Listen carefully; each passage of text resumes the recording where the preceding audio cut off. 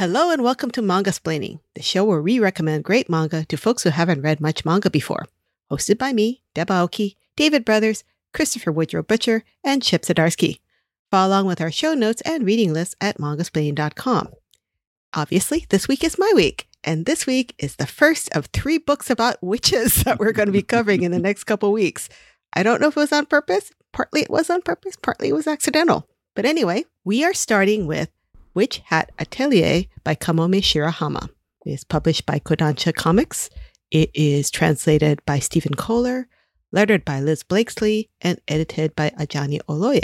This one is, as I mentioned when I first recommended it, is a book that I've been recommending to almost everyone who hits me up with the question, "Hi, I need a manga for my middle grade sister, cousin, brother, daughter, son," Almost without fail, people come back and say, "That was awesome. I love it too. When's the next one coming out?"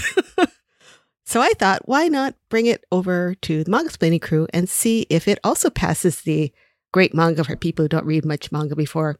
In particular, our friend who has actually read quite a bit of manga by now. I've read quite a bunch of manga. So maybe this is not quite, it doesn't quite fit you anymore.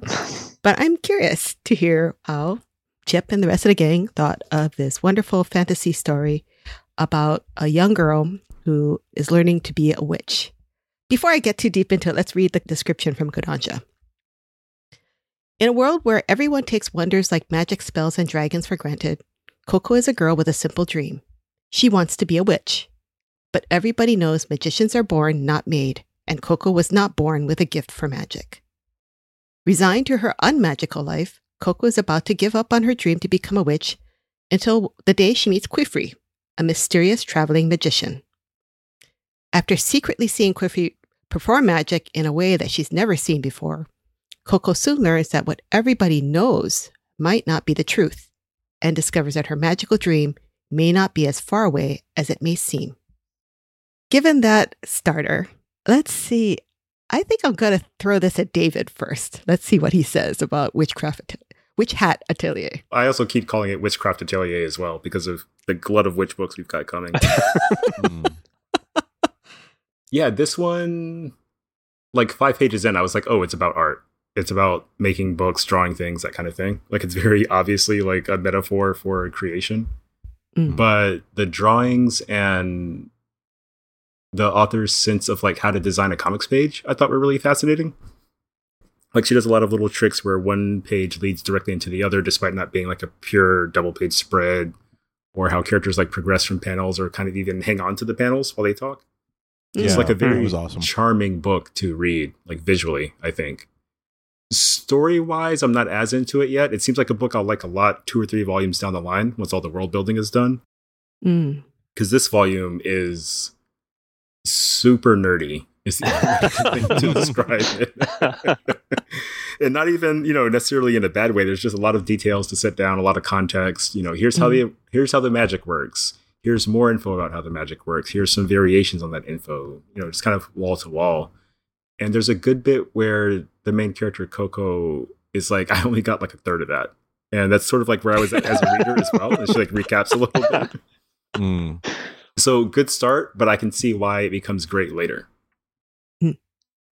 That makes sense. I mean, fantasy and sci-fi is really tricky, right? Because they have to set up this world, right? They have to set up the rules and they have to set up this concept. And in a book like this, I think it's heavily front-loaded, as you say.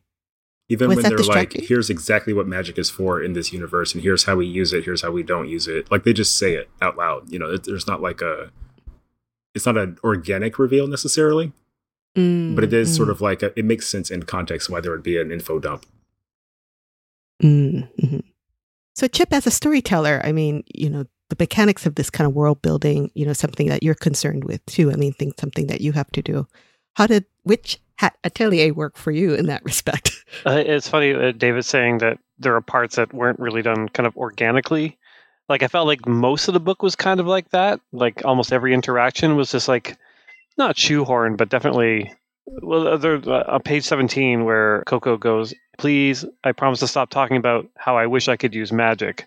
Like, that just felt like so kind of shoehorned in there. I'm just like, well, like, no one ever says, I'll promise to stop talking about blah, blah, blah, blah, blah, when it wasn't really, there's no context for it before that point. It was to let us know where the character's at. And like, I felt like most of the book was like that, but I was fine with it, mostly because I could see the age range that this book was for.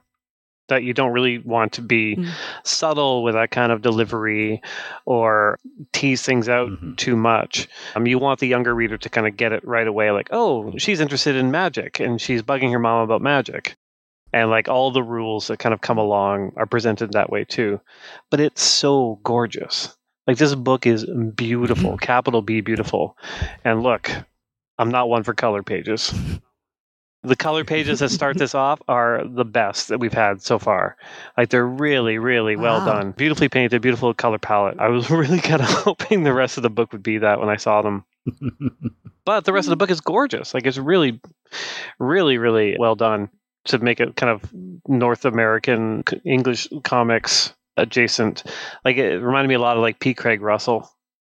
Like there's something to the line work and the way folds and cloth and effects and stuff are depicted. Felt a lot like his work. Yeah, no, it's gorgeous. My favorite parts were all the weird little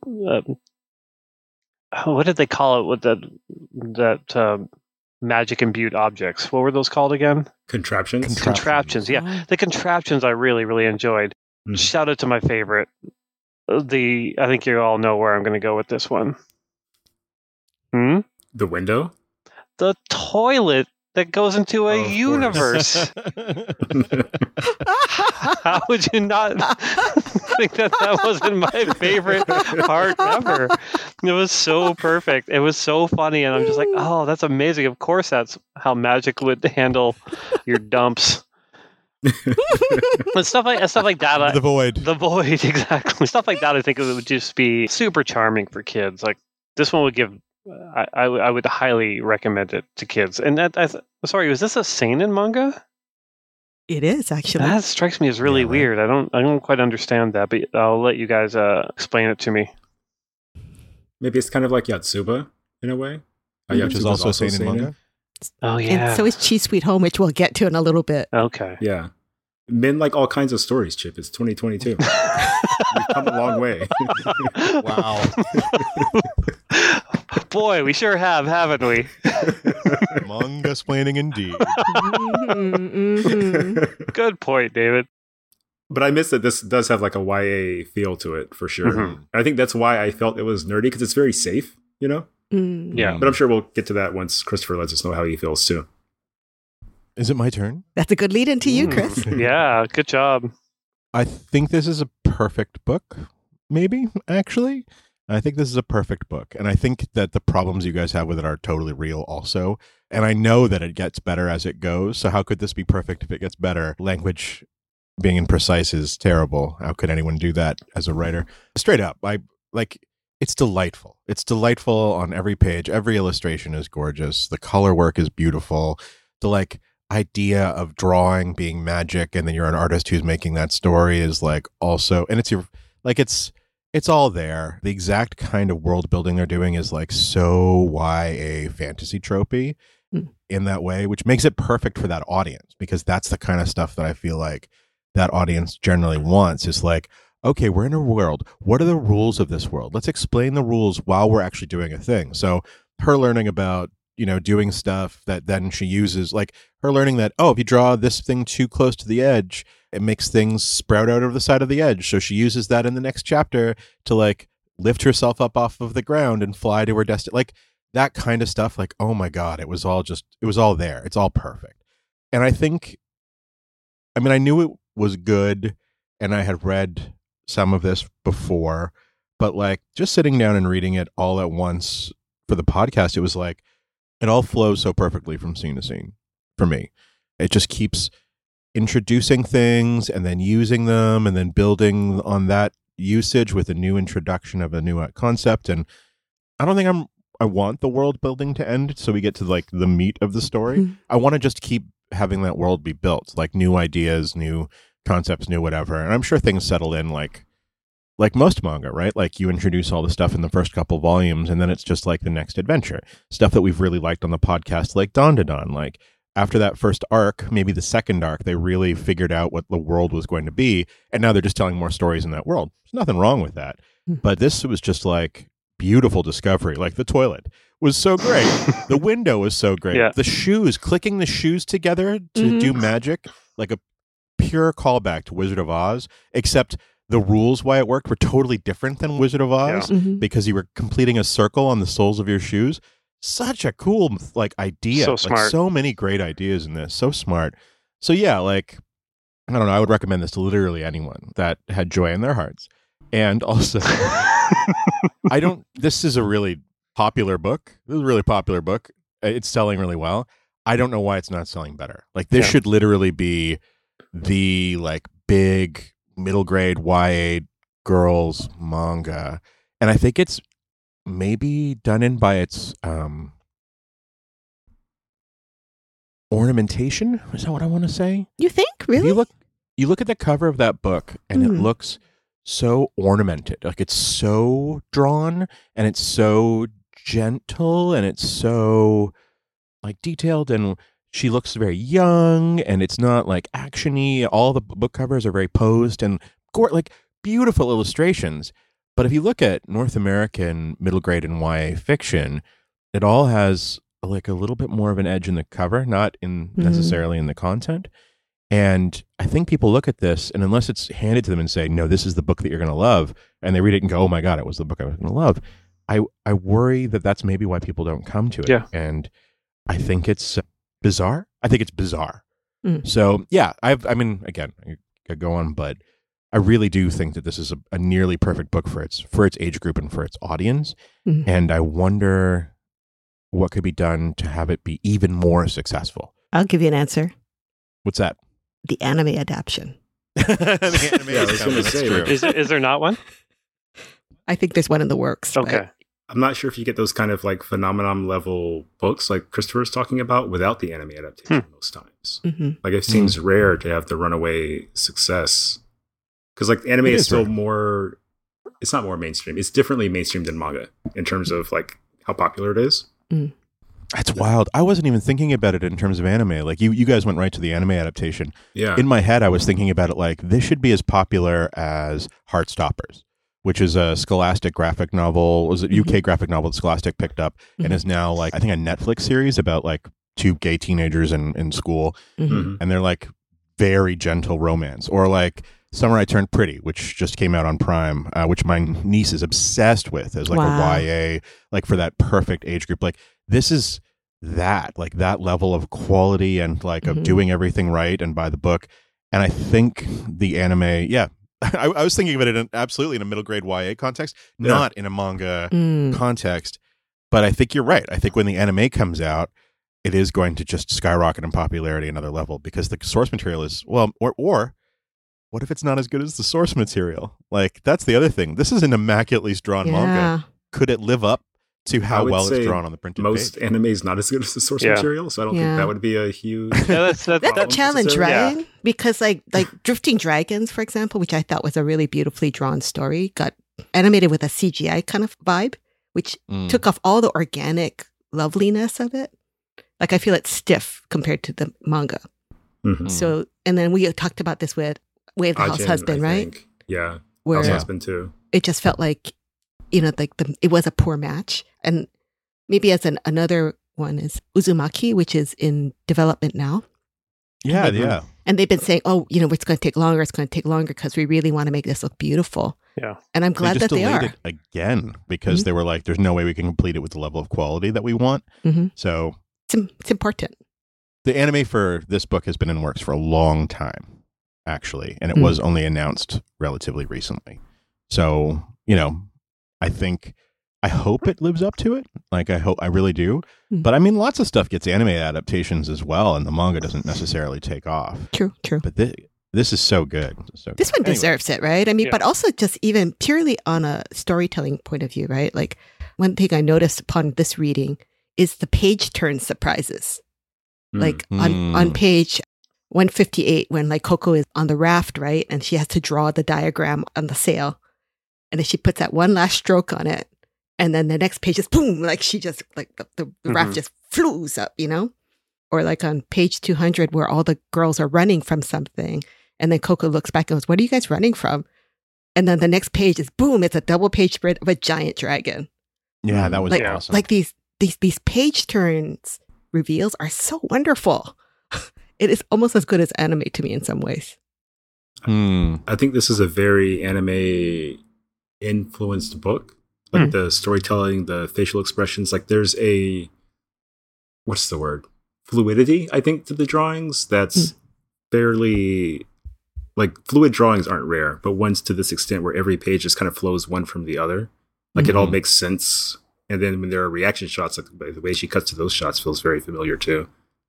It makes it feel very fun. Like it bounces, I guess, in the storytelling. Yeah. Kiyomi Shirahama's a big superhero fan, big American superhero fan, and has done a lot of work, cover work for Marvel, and I think some for DC as well. And I got a real superhero vibe from some of the stuff in this book.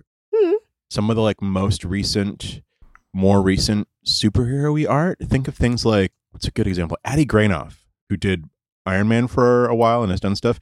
15 years ago? Well, sorry. He's got a crispness. Okay, Jim Chung. Okay. Sure. Look at the art on this and then think of Young Avengers era Jim Chung artwork. 15 years ago? 15 years ago, yeah. When I was a comic book retailer. I've been a retailer for a while. But I could totally see like that kind of like crispness to the artwork, especially drawing like every character in this except for like the one dude who minds the tree is like a beautiful young person, you know what I mean? And that was like Jim Chung's like stock and trade in his artwork for Marvel. Jim's thing too, I call him Jim because I've worked with him, but Jim's thing too is the solid broken line. Like there'll be a line, but it'll be done in like 10 tiny lines. As a kind of a way to create kind of texture and contour.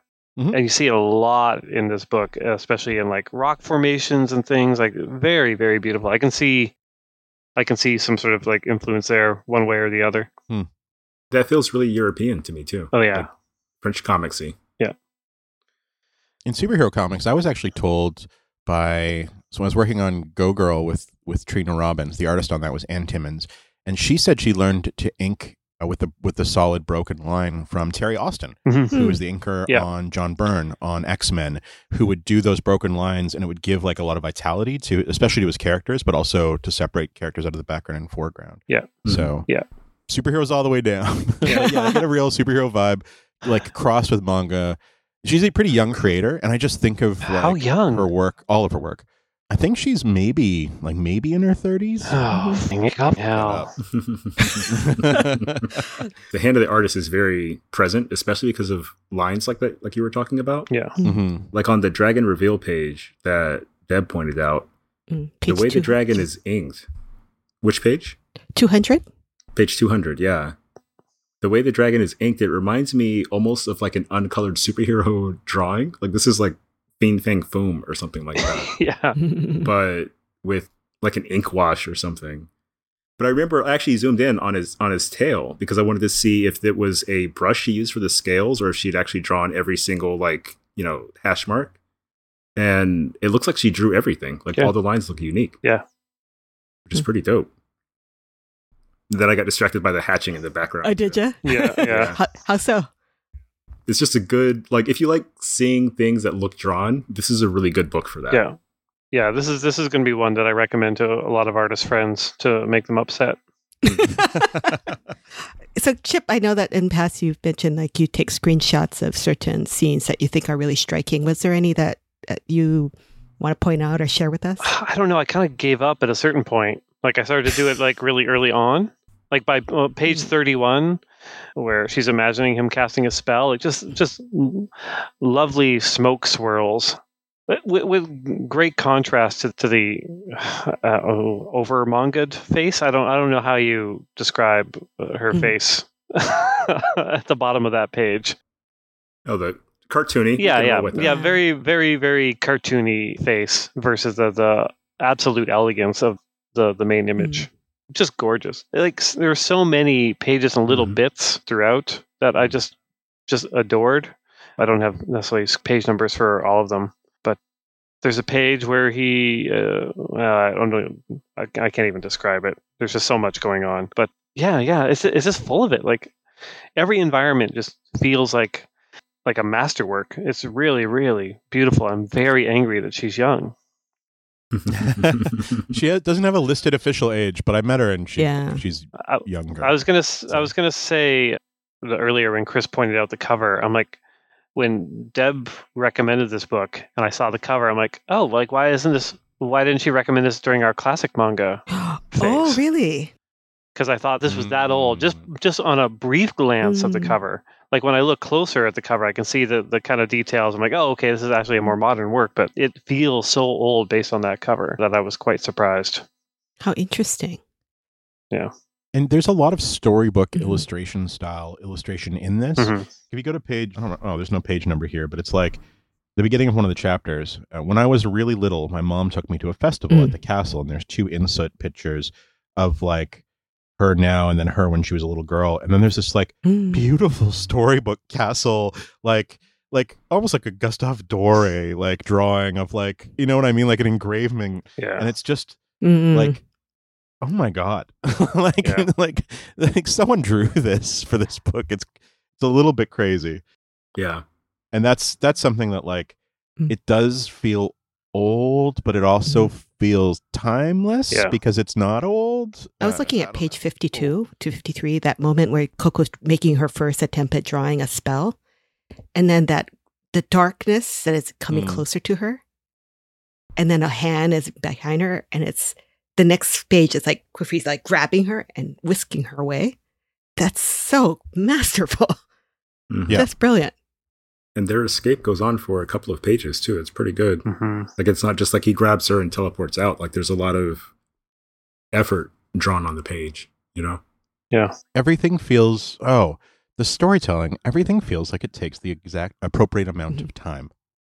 Do you know what I mean? Yeah. Like, this escape sequence could have been done in on one page, but instead it was like three pages before they start talking to each other again, maybe 4, and it's like perfect. It's like one of the escape sequences in like a Ghibli film, like Laputa or something like that. It's just like the artist took the exact amount of time to communicate just how magical this sequence was, and I thought that was really, really, really awesome about so much of the storytelling in this book. Like it all felt really good. Yeah. It's funny you mentioned Ghibli. Oh, do tell. I kept thinking about Nausicaa and us reading Nausicaa while reading this book. Just because this feels like, I don't want to say more successful. Yeah, better this Nausicaa. Feels like a Nausicaa that hit closer to home for us. Yeah. Yeah. New Nausicaa.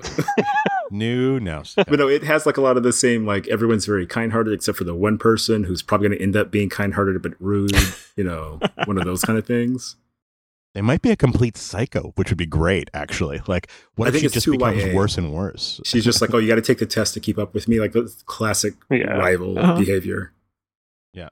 Like, there's definitely like a few types of stories that this is kind of part of a lineage with. I think Nausicaa, like the kind of Ghibli cute girl story is one, but also Ancient Magus Bride is very similar to this. Ah, right. Yes. And skewed much older, and in a weird way, Fire Force, the firefighting magic manga, has some similar elements. But I think this is the most distilled, like, kid-friendly, very safe for work, too. Yeah. You know, take on this kind of a story. But the hair throughout was really impressive. The hair. I didn't take any screenshots, but the hair was wild. Yeah, you could definitely see the, like, movement, right? And movement and action in the hair and flowing of the clothing. Mm-hmm.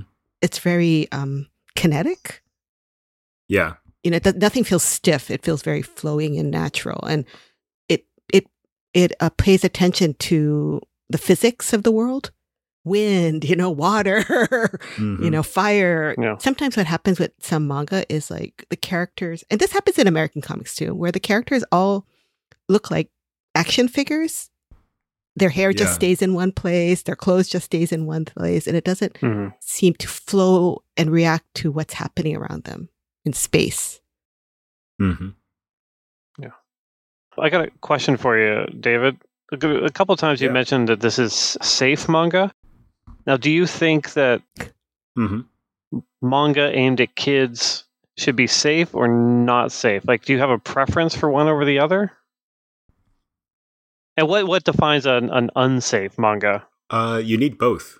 Sort of like how I would say in this case, things you would have to have a conversation with your kid about after they read the book. Like there's no nudity, there's no sexual situations. Even the poop joke is so heavily shaded in this book, you know. And I actually saw something going around on Twitter recently where someone posted a clip from a later chapter where there's this whole thing about like harassing people and being a creep is wrong. They go out of their way to like abuse a guy who was doing that kind of thing. Wow. So I think this is safe in the sense that most YA stuff's not going to be objectionable, really. It might skirt a line a little bit, but it's not going to go over an edge to where it might make a parent upset. And I think as long as like parents are cool with witches, there's not much in this book to get upset with. There is a boob. There's one boob on one page, and I was shocked by it. I don't think I even noticed. That's it, because it was so what you were saying, like all the way through, and all of a sudden I was like, "Whoa, this is a beautiful. That's a boob." Yeah, it's like the difference between like Captain Marvel comics and Superman comics. Like Superman might go a little bit further than Captain Marvel, but like hardcore evil Mary Marvel never feels right, you know? Oh yeah. But in this case, this feels very safe, and I think an unsafe take would be something like Fire Force, which has a lot more like fan service or like not much immature situations, let's say. Or even the original Dragon Ball, which has like loads of non-sexual nudity that's inoffensive in Japan, but like would cause like a minor stir over here. Like that feels a little more unsafe for me, to me. But it's less a value judgment and more like a rating system, like a loose rating system. Yeah. Comics Code Authority approved. Yeah, exactly. Yeah, I mean, it doesn't play up a lot of the things that make something, I know this is going to sound bad, too manga, too anime, right? Like there's some of that, like we were describing earlier, like that beautiful smoke, and then like Coco's like reacting in a really comical manga way at the bottom. There isn't as much of this as you would see in most manga like this, right? You know, the comical asides, the fan service, the ridiculousness that take you out of the story. That's like, wink and a nod. You know, this is how manga is. This is how anime is. It doesn't have a lot of in here that needs to be explained to a non-Japanese reader or someone who's new to manga. It could very well have been a French comic, right? Very much so. It doesn't have a lot of Japanese tropes or visual, jargon that would be jarring or hard to explain to a non-manga reader. The storytelling, I think, is just really nice, right? And if you go further into the story, it is also diverse, but not in a patronizing way. There's witches, there's men, and there's girls and boys, men and women, different, body types, different ethnicities. There's even a wizard teacher who is on a wheelchair, but it's not a wheelchair. It's basically a 4-legged goat chair. Nice. But there's, just like the toilet, there's all kinds of really inventive ways that she injects modern things in a magical way that I think is really smart. What kind of genre would you call this? We're kind of looking at it like a complete replacement of our world. It was never our world to begin with, maybe. Like, is this post-apocalypse? Just fantasy? I think it's just fantasy, yeah. Like, it's a different world. Unless something is revealed later. It's like a fantasy adventure for sure. Okay. Yeah. Because there's a way, like Fire Force is kind of similar, where there was a great cataclysm of an old world, and now we have new rules and magic and that kind of thing. And Fire Force and Witch Hat aren't that similar at all, so don't like buy one if you like the other. But the parallels kind of interest me a little bit. But there are bits, like there's texture that they share in terms of introducing a new world and introducing characters where they go about it in sort of opposite ways. Yeah. But they both share like an interest in diversity, for instance. And so when a black character showed up in Fire Force, I was really surprised because that doesn't normally happen in manga and anime. Yeah. But here it happens very quickly, like the second or third chapter, I think. The lady shows up. Yeah. It happens more as the story progresses, but it happens in a very matter-of-fact way. Is it based on geography? Like no. Those witches are from somewhere else? No, not at all. It's kind of like when I went to Amsterdam and people talked to me in Dutch because they never assumed I wasn't from there. Okay. That was such a surprise to me, right? Pain in the ass? No, it's No, sorry. No, it was just, for me, it was kind of magical because it's like, wow, you didn't assume I was a tourist. You didn't Yeah. assume I didn't come from here just because I'm Asian. That has never happened to me in any other country. I'll tell you that right from the top. So I thought, I took it with Atelier that way, where it's not like in Naruto, right? When the ninja group is from another place, and then they're mostly dark skinned and they rap. Yeah. Yeah. They introduced a character named Killer Bee, who's one of like the greatest ninjas, and his whole thing is rapping. Oh my god. It's sort of like when Superman was like, by the way, there's a planet of black Kryptonians, and they all live on one island on Krypton. Oh man. Yeah. It doesn't feel as like, oh, they come from another distinct place. No, it's like, no, they're fully integrated to the society. Yeah. Yeah, that's cool. Yeah, I like that. Yeah, it's funny. I've only ever really written fantasy once, and that was my Image series with Krisanka, which is the White Trees plug. And yeah, when we were deciding like of regions and stuff, I was like, well, yeah, of course we're going to have like all the different types of characters from every region, because otherwise it becomes really kind of boring without that. Yeah. Like it just seems like it'd be a strange choice to make nowadays if you were going to be like, oh, and all the characters here, even apart from like Earth humans, like, oh, all these characters from here are purple, and all the characters from here are, have feathers, and like even that just feels very kind of reductive and weird, and from a storytelling point of view. Yeah, it's really common in video games too. Like, where like people are from here, other people are from here, and then you're just like, this is just like video game racism at this point, even though they're all fake, Everyone read Lord of the Rings. Everyone's making their own Lord of the Rings now. We've all got to this is the next thing, which is better. Yeah. Yeah. It feels very, despite how it looked in the cover, it feels very contemporary Very. in terms of like how it wants to see the world and be in the world. And that's kind of awesome too, especially because so much YA fiction is like regressive and weird, and anytime it's fantasy, everyone's white unless defined otherwise, and they're the special character that stands out, and like it's it's the Harry Potter problem, but like it's not just Harry Potter, it's kind of everything up to a certain year, and things are, I think, getting a little better now. It's a genre thing that we accepted because it was sort of the default for a long time, and now that we're listening to other people, we're like, oh, there's like subtext here we're not too happy with. Yeah. No kidding. But what makes this cover look old to y'all? Because I felt it was still pretty modern in design and approach. When it's small to me, so it's the diamond shape with the like almost like the page tabs on each corner is something that's like a very old design treatment. Yeah.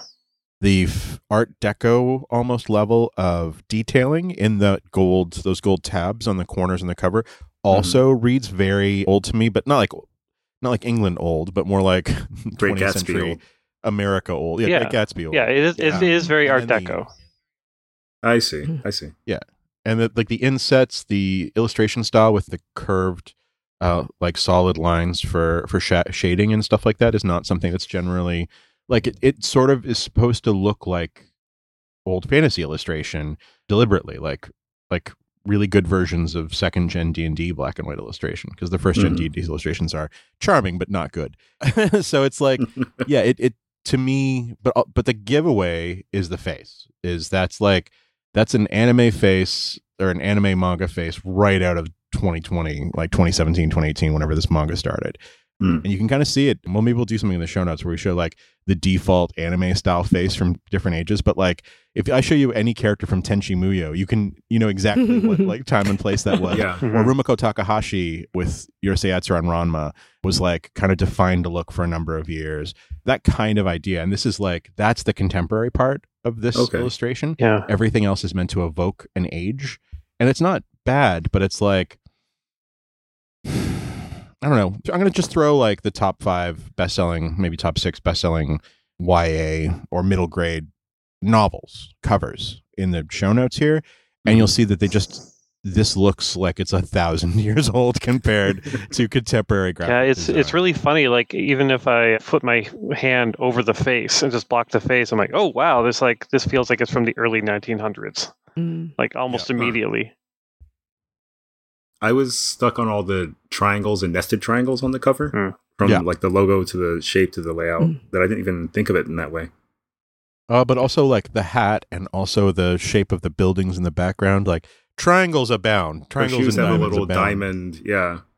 Well, it's interesting because, like, you know, the title Witch Hat Atelier, right? Atelier is basically like a fashion thing, or that's our general association with it.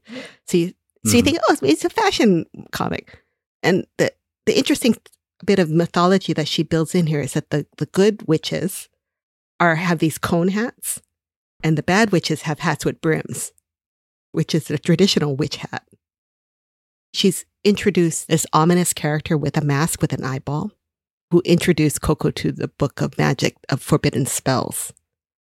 So it's kind of building towards something, but it's kind of woven in the background. You know, like we said, the first chapter basically sets up a lot of the world building.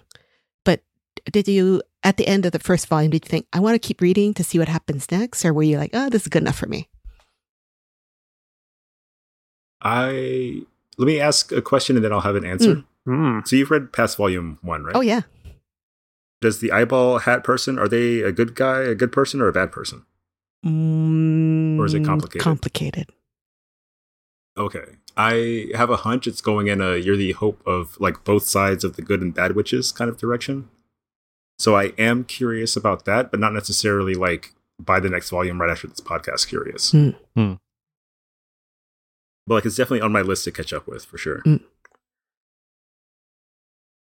This is the kind of thing that I would happily read based on how much I liked this first volume, but it is also like not something that I think I'm going to seek out either. Like, I'm delighted that this has crossed my path for a second time. I get to read it and it's gorgeous and a wonderful place to spend time in, but it's for me in that it's beautiful and I like beautiful comics, but the story is very much for a young person. For young people to find themselves in, and it's the kind of thing that I think I would have loved a lot more when I was younger. Like I would have been super compelled by it, but as we've discussed, I just like reading manga. So it's a good manga to read. So I think it's the kind of thing that like if I saw it in a store, I was like, I'm bored, I want to read something. Oh, maybe I should check out Witch Hat Atelier Volume 2. I would totally do it. Like that would be something I would grab for sure. But the same thing with David. Like I'm not like, unlike some of the other stuff we've read recently, I'm not like rushing to download it right after this episode's over. How about you, Chip? Yeah, I mean, I think there are a lot of hooks here to bring readers to the next few volumes, but I feel similar to Chris, where I'm just like, yeah, for a younger reader, I definitely can see them kind of going forward with it. If in my retirement days I want to catch up on this, this would be in my top 10 of our books that we've read so far that I would want to kind of continue. Most of that has to do with the art, though. I will say that maybe as a recommendation is that she did a series before this called Eniala and Duiela, which is definitely a more seinen manga vibe. I'm all caught up on that one. But it's about a angel woman and a devil woman and the bizarre hijinks they get into because they just want to hang out in the earth and go shopping and have fun. But they're kind of Sounds very relatable. Yeah. It's beautifully drawn, but it's way wackier and it's way boobier. It's Enial and Dewial? Is that how you said it? Eniala and Duiela, I think. Eniala and Duiela. Okay. It's published by I read Yen the Press. first 2 volumes of that. Yeah. That one All was right. more up my alley than this, I think. Do tell. I think it's not as good of a story as this. You know, it's not as well put together. But it's basically just about like a dirtbag demon and a really naive angel like at each other's throats. In like a best friends forever kind of a way. Like I can show you the cover for volume 2, which might really say it all. Okay, yeah. Like this one, not that safe, you know. I don't know, David. Maybe you and I are similar in the fact that we kind of need a dirtbag in our comics. At least one. I really do. Yeah. At least someone smoke a cigarette. Like the old guy with the 2 glasses, I thought that was cool, Yeah. but he needed a pipe, you know. Yeah. Oh yeah. Yeah. I think you'll like the characters that are coming in Witch Hat Atelier. There's Yeah. another witch who is a good friend of Quifrey's. He's like got dark hair. He's more cynical. They kind of bounce off each other a bit. But what's really cute about this series too is there's like Ghibli, there's an element of food that comes into play later on. So much so Mhm. that they've published a cookbook. Okay. Yeah. Is that in English? I think it is coming out in English, yes. Okay. I saw it in French. Awesome. And then there's been like little spin-off comics along those lines. But it's kind of like this, you know, she's created this world and then like people are interested in exploring more of it. I do feel like this is the kind of book that like when I was in, I guess maybe late elementary school, I was really into the Wizard of Oz books and really, Yeah, really they're all enjoyed those them a lot. And I feel like this is that kind of book that I could cheerfully recommend to anyone who has a daughter or son that age and they would really enjoy it. And it's also got that great trope of, oh no, my parents have either been murdered or transformed. I've got to move on or help them, and then they just go and having a really nice time. That's a great fantasy, knew? isn't it? Well, let's go around the table. Let's just get some closing thoughts. All right. How about David? Yeah, I like it. It's not exactly like mature content-y enough for me, like Chip was saying. But even with that in mind, like I still had a good time reading it. Like the drawings were incredible. There's a lot of stuff where she's just doing like what would have been next level comic stuff when I was a kid, just like as a matter of fact. That feels really good to see, like comics being pushed forward that way. Mm-hmm. And yeah, it's totally worth checking out. If you like drawing, it's worth checking out. If you like stories about wizards and witches and stuff, it's totally worth it. And if you like just seeing how to build a world that's like fascinating and charming, this is a really good way to go about it. All told, 5 out of 5 Nausicaas. Let's take this to Chris now. Yeah, I reiterate what I said at the beginning. And it's just like, I can't imagine giving this to anyone under the age of 14 who's not like an edgelord and them not loving it and having it be their favorite book. Like it's just so well done and beautiful. And yeah, like it's just so beautiful too. Like that's the other thing. Gentle and nice and a wonderful place to spend time. And I kind of wish I loved it more instead of just recognizing how good it is, because it is the exact kind of book that at one point in my life I would have like given anything to have had, especially to have in English. She draws like I want to draw. Like when I used to draw badly approaching something like this. It's like kind of seeing what if I was literally the best at the thing I wanted to do. And it's like it's Momi Shirahama. So it's a little bit weird, but it's nice. And yeah, I did want to actually call out, there's one really good illustration, and it was like when I knew I was going to love this book. And it's so small. It's page 20. And it's the bottom panel on page 20 when the witch dude is leaning on the edge of the panel. And then he's grasping the edge of his panel while his like arm hangs down. And it's such a natural way of standing. Like it's the kind of thing that I do all the time. But then like Shirahama sensei decided to extend the panel down to show that he is magical and he interacts with even standard things in a magical way.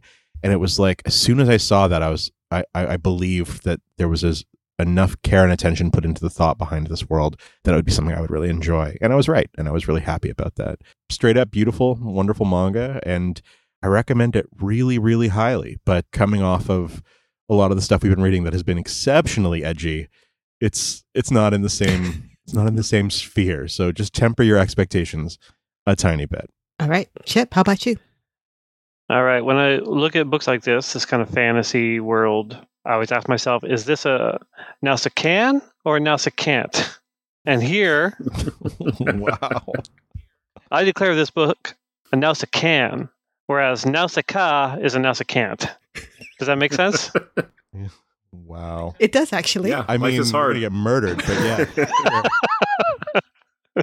They can't find me. I'm in the woods. So good.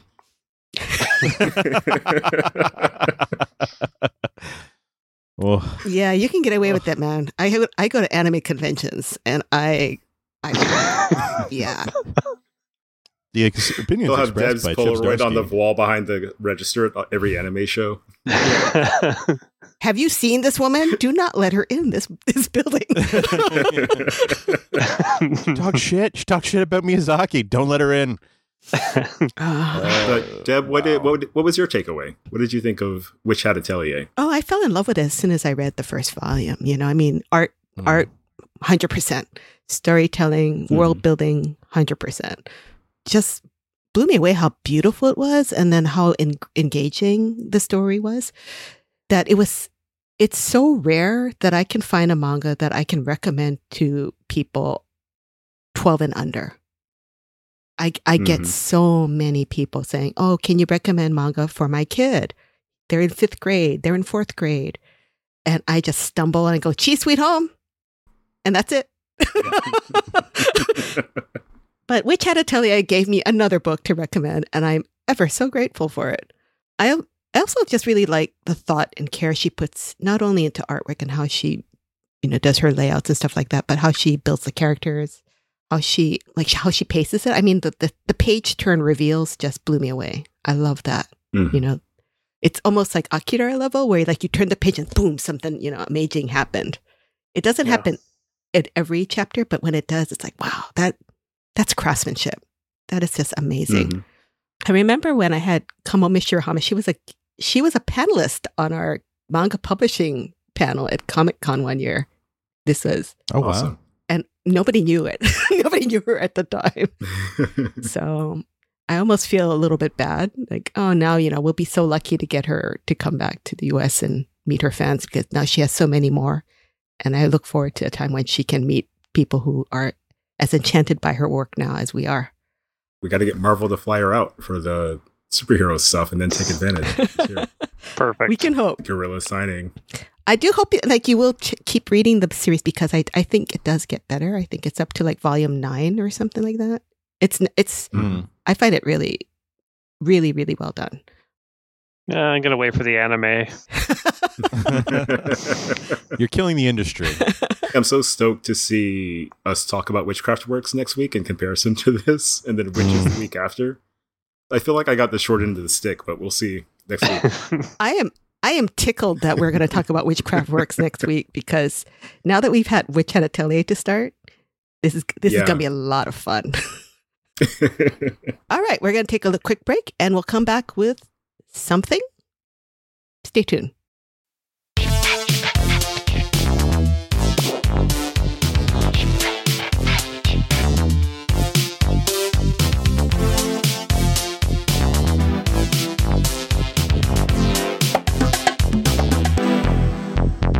Prescription products require completion of an online medication consultation with an independent healthcare provider through the LifeMD platform and are only available if prescribed. Subscription required. Individual results may vary. Additional restrictions apply at lifemd.com. Read all warnings before using GLP-1s. Side effects may include a risk of thyroid C-cell tumors. Do not use GLP-1s if you or your family have a history of thyroid cancer. If you've struggled for years to lose weight and have given up hope, did you know you can now access GLP-1 prescription medications through LifeMD? LifeMD is now offering eligible patients online access to GLP-1s, the breakthrough prescription medication that can help you lose body fat and weight. Listen to what people are saying.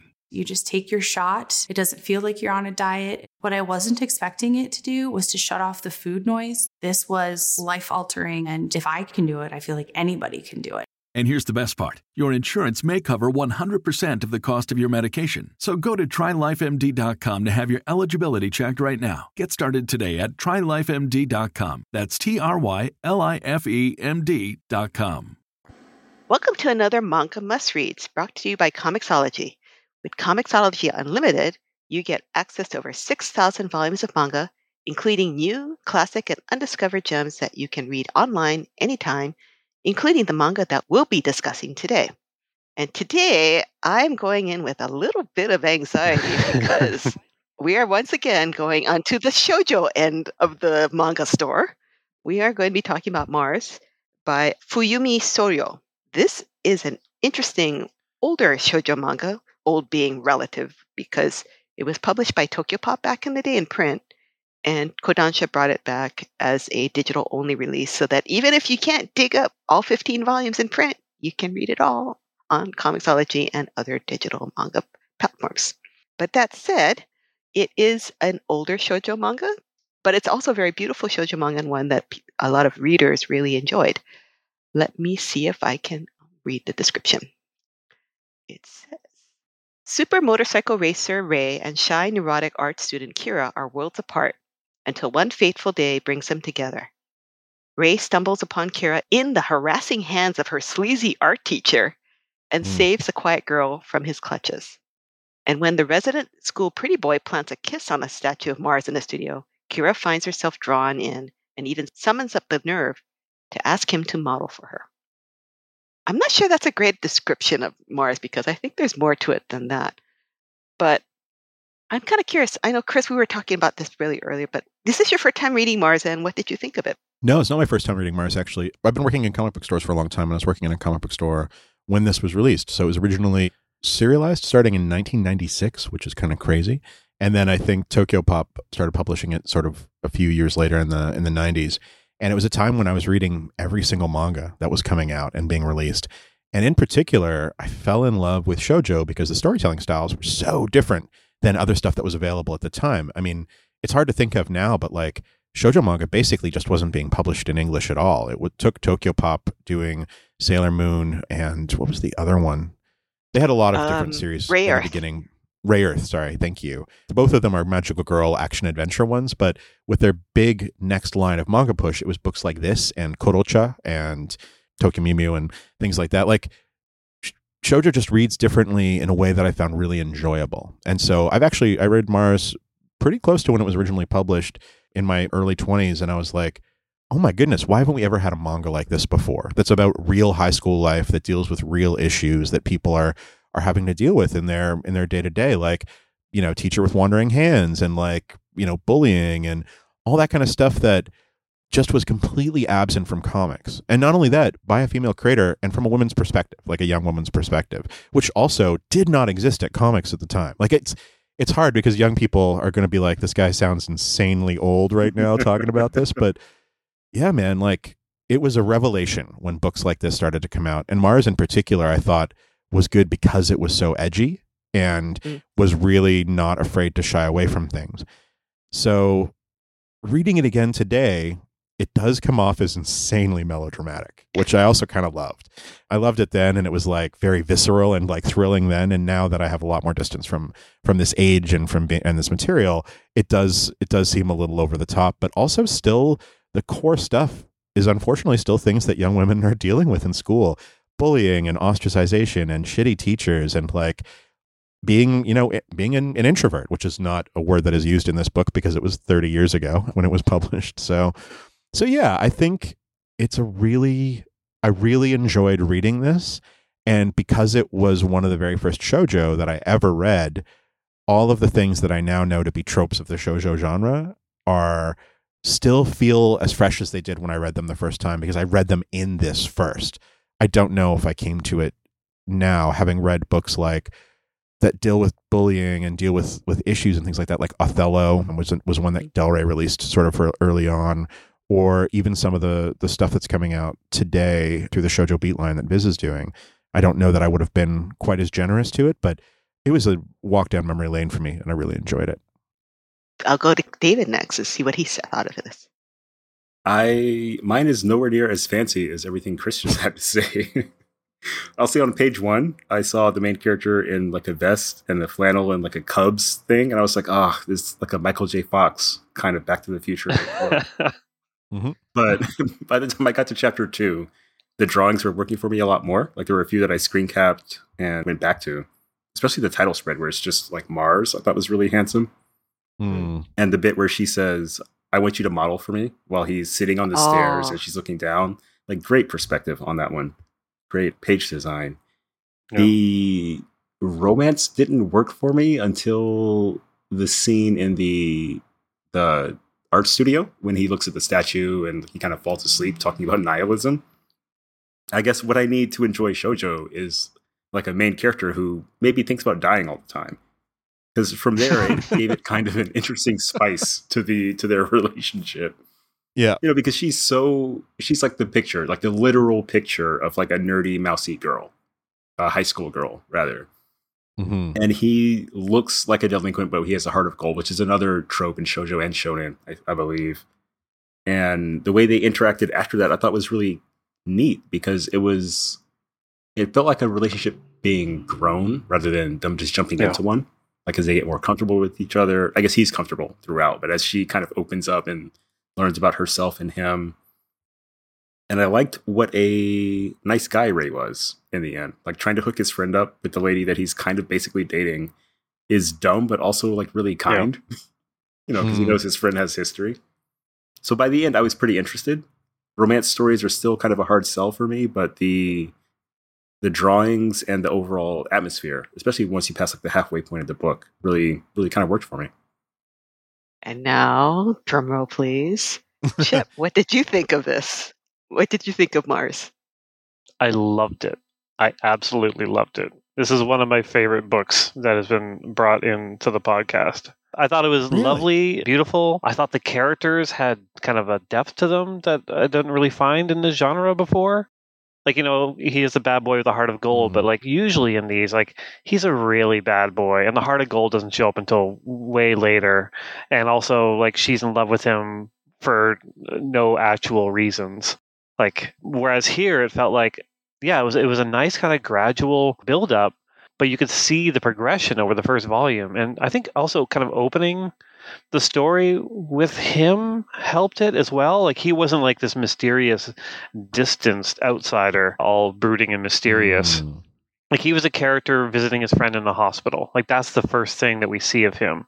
You kind of get into his character first before you really kind of get into her character. But then when you get into her character, like when the bullies are threatening to break her hand and she just kind of has her monologue about how like she's heard about people drawing with their other hand, and if not their hand, their mouth, and if their mouth, their feet. Like that like hit me. I'm just like, oh wow, like there's like there's such an inner strength to her that you, again, based on the genre that I've read before, you don't really get a lot of that, or especially in the earlier volumes, maybe later volumes. So I thought it was really, really well done and beautiful. There are some pages in here that I was just like, oh, that's lovely. And not just like turns of phrase, but like there's a page toward the end. She's listening to the motorcycle and she goes, I wonder if it's just my imagination, but the sound a motorcycle makes, it sounds like crying, which is, that's a lovely little bit of writing, a bit of poetry. But the page design is so beautiful with just the kind of the faint sound effect as almost like part of the panel. Yeah, I'll send it along so you can put it in the show notes. But yeah, some really, really nice stuff here. Yeah, I want to keep going with it. That same page has like a wicked tangent that actually looks kind of good, where in the upper right, where her hand is on the window, and then the panel next to it, the panel border traces where the window would be. Yeah, it's so nice. Leads the eye really It's so nice. That distant shot of him on the motorbike, like that single eye shot of hers with the sound effect. Yeah, it's great. Yeah, there's sort of really interesting ways that she composes panels, like that one where they're having a conversation and it's these vertical blocks against the apartment complex in the night sky. And the stairway moment where she tells him, I want to use your body, and then he just kind of falls down in surprise.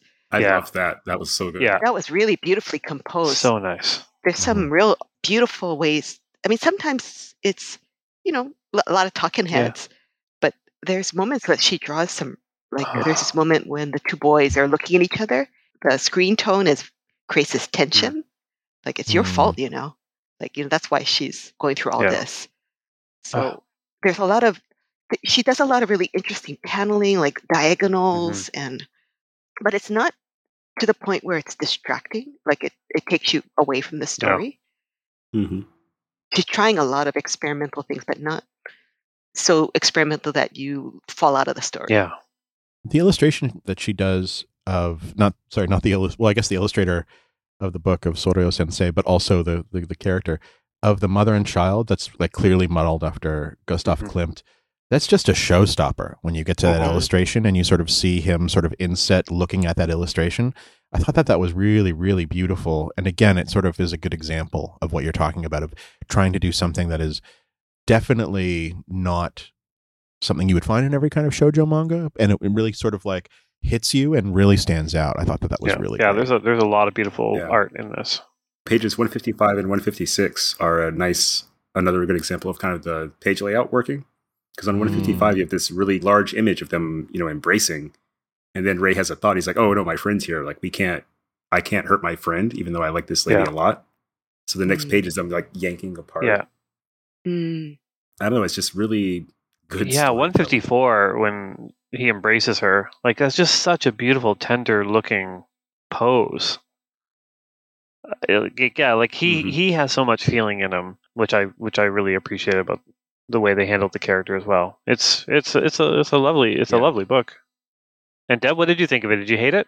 it's it's really nice to come back to this again, because I have to admit it's maybe been about at least 15 years since I've read this. So I kind of don't remember how it ends, but it does suck you in. It is melodramatic. Yeah. But I do think it's interesting that even though there's a lot of trope here, right? Like the shy girl, the bad boy, and they have complicated backgrounds that made them the way they are, the way that she lets the story unfold makes you want to know, right? Makes you want to see what comes next. And she doesn't shy away from very dark things, like the sexual harassment that she gets from her teacher, the really extreme bullying that she gets. And then as you read further on, both characters' complicated relationships with their parents and what they go through to decide to be together is, it's really a satisfying read. Yeah. And, being able to read it like this means you're not waiting 3 months for the next chapter, right? Like I am with In the Clear Moonlit Dusk, where I'm like, where's volume 4? Where's volume 4? Yeah. It's like, it's not even on Japan. Shut up. Sit down and wait. This one is like, if you really want to, you can binge all 15 and see the story. And that's kind of nice.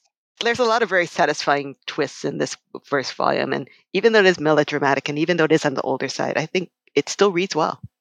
The stakes are high. That's maybe what's so good about this manga, is that we've read a lot of shoujo manga where it feels like the end of the world, but the stakes are just, will these two people actually end up going out or not? But in this one, it's like, oh, you took the brake pads off of my motorcycle? You drive a white Honda, huh? I would be careful. Don't get in an accident. You're like, whoa, the stakes are high for this romance. It's pretty good. And I'm not normally, if I hadn't read it before, I might be like more, oh, I don't know. But like, yeah, reading this again, it's like, oh, this really means something to the people who are in this story and in this world. That's awesome. She did do a series called Eternal Sabbath, which is more of a grown-up suspense mystery story with the same beautiful art. And then she's currently working on a series about the Borgia family from the Italian Renaissance, which has almost zero to no chance of being in English, sadly, but it's beautifully, beautifully drawn. I'm glad that this book is available, and I'm glad more people can enjoy it. And I'm glad that it being on these streaming sites like Comixology Unlimited maybe gives people an excuse to have a no-risk way of diving in and checking it out. Mars by Fuyumi Soryo is published by Kodansha and is available now on Comixology. Go to Comixology.com to check out a free preview. If you're new to Comixology Unlimited, get 1 month free when you sign up today at Amazon.com/Comixology Unlimited.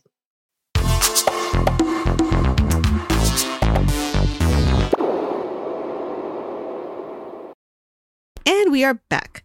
And given that we just talked about something else, maybe you just have time for some shout outs right about now. So let's see. Let's see what Chip likes this week. What do you say, Chip? What are you shouting out? Nothing. I got nothing. I've consumed nothing except for work. All I do is work and read manga that you keep making me read. Sad face. I know, sorry. Have you read anything for work that's been good? Any research? Ooh. I can't even say, because if I say, it'll give away plot points of future books. Oh, yeah. Yeah, sorry. You almost got him, David. Got nothing. You almost got him to spill the beans. Trying. Nice try. Oh, well. In that case, let's just recommend our pal Chip's Substack, because it is full of good reading. Go subscribe. It's awesome. And if you don't have the internet, Public Domain and Batman are on paper now, so you can go to a comic shop and pick those up. That is true. Yeah, I didn't want to shout out myself. It just seemed gauche. So instead, you're going to make us use our shout-outs to shout you out? God. Well, anyways, that's another episode of Manga-splaining. Join us next week.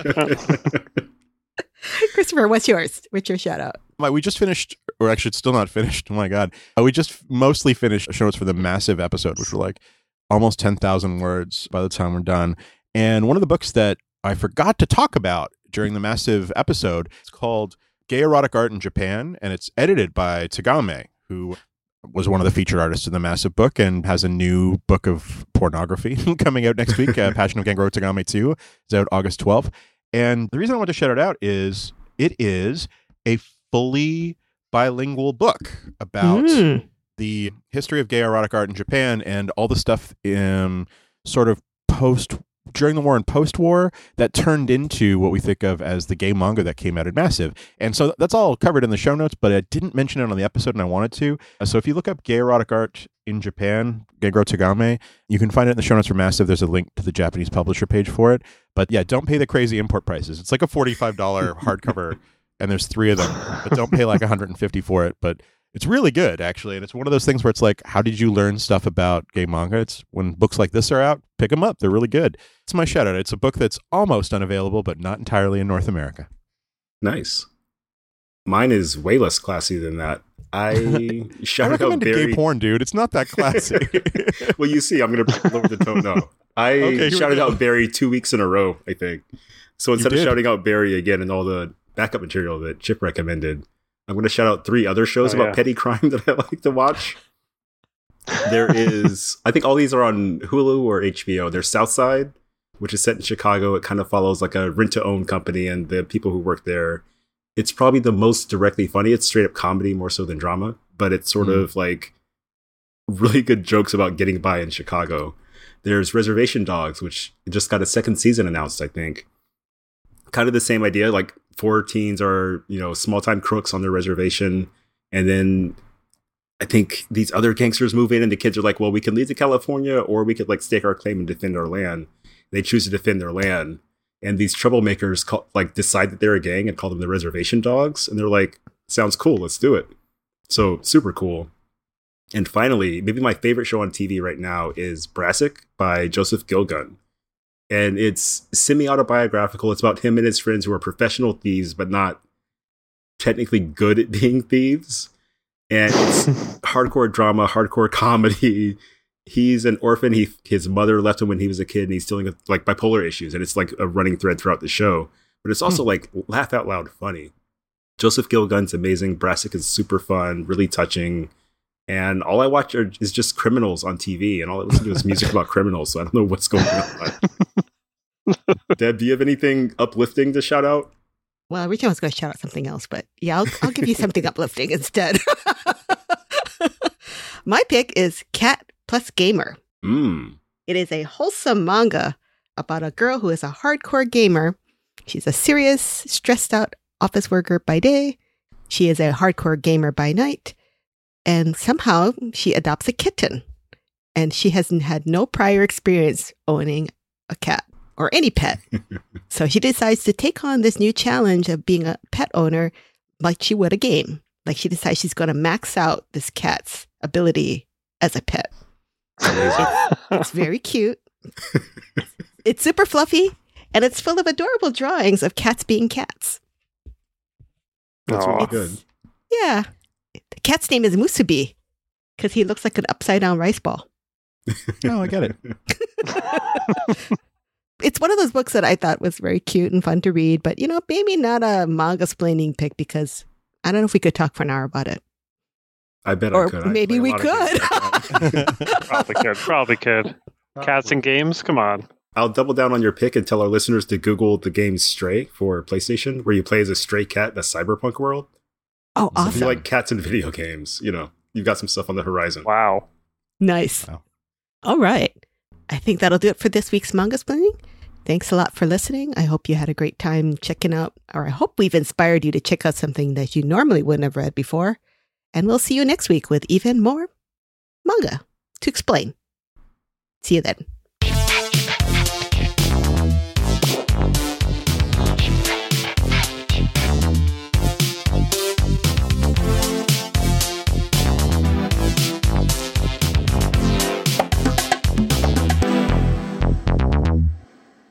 This has been Manga Splaining episode 72, Witch Hat Atelier by Kamome Shirahama. Thanks for listening. For our next episode, we'll be discussing the manga Witchcraft Works by Ryu Mizunagi. Want to pick up a copy? Consider supporting your local comic book and manga specialty shop. Find one near you at comicshoplocator.com or check out your local library for print and digital lending options. You can also follow along with our complete reading list at mangasplaining.com and check out our newsletter and digital publishing endeavor at mangasplainingextra.com. Thanks to DADS for their musical accompaniment for this episode. You know how to book flights and hotels. All you're missing is a tool to plan the travel experiences you'll have once you arrive. That's why you need Viator. Book guided tours, excursions, and more in one place. There are over 300,000 travel experiences to choose from, so you can find something for everyone. And Viator offers free cancellation and 24/7 customer support for worry-free travel. Download the Viator app now and use code Viator10 for 10% off your first booking in the app. Find travel experiences for you. Do more with Viator.